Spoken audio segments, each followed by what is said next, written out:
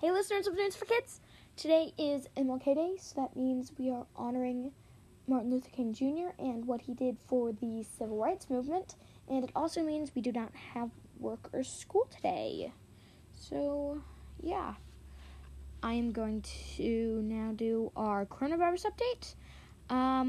According to the CDC, as of today, January 18th, there have been 23,653,919 total cases in the U.S. and 394,495 total deaths in the U.S. There have been more than 1 million total cases in the last week. There have been 1,551,850 total cases in the last week. That's a lot of cases. We need to try to have our numbers go down. They did go down from last week. But not, it's still pretty high. So we want to have it going down steadily.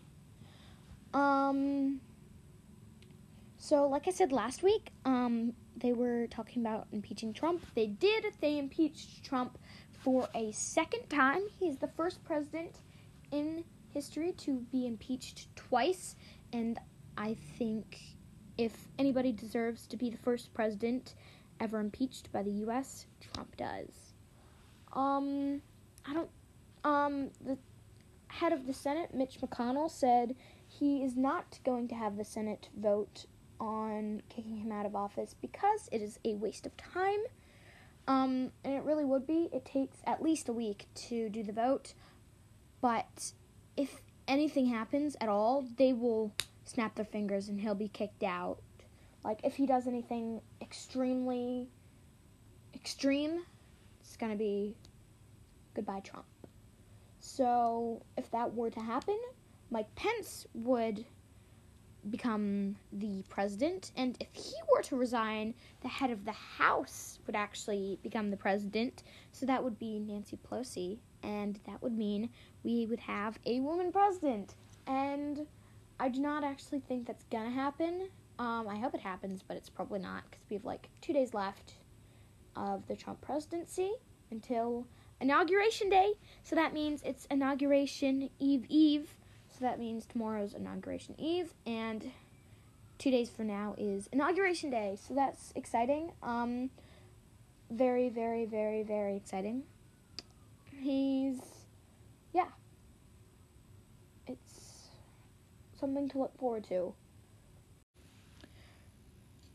The Senate had their speeches done against or for Trump's impeachment, and there was a ton of National Guard on duty, a lot.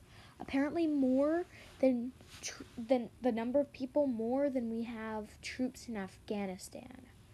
So there were a lot of people there, a lot of people. There's some crazy photos about with images of them just crowded together. They all had masks on, but they were all smushed, and there was a lot of them, and it was a crazy amount of them. And the fact that anybody would ever think they needed that much protection and be scared and have to have that much protection is crazy. The fact that something could make them have to have that many people on guard is, yeah. That's pretty much it for news today. I have our joke of the day to wrap it up. So, did you hear about the claustrophobic astronaut? Couple seconds. He just needed a little space. Because, it's not funny if I explain it. So, I'll be back next week with a corny joke.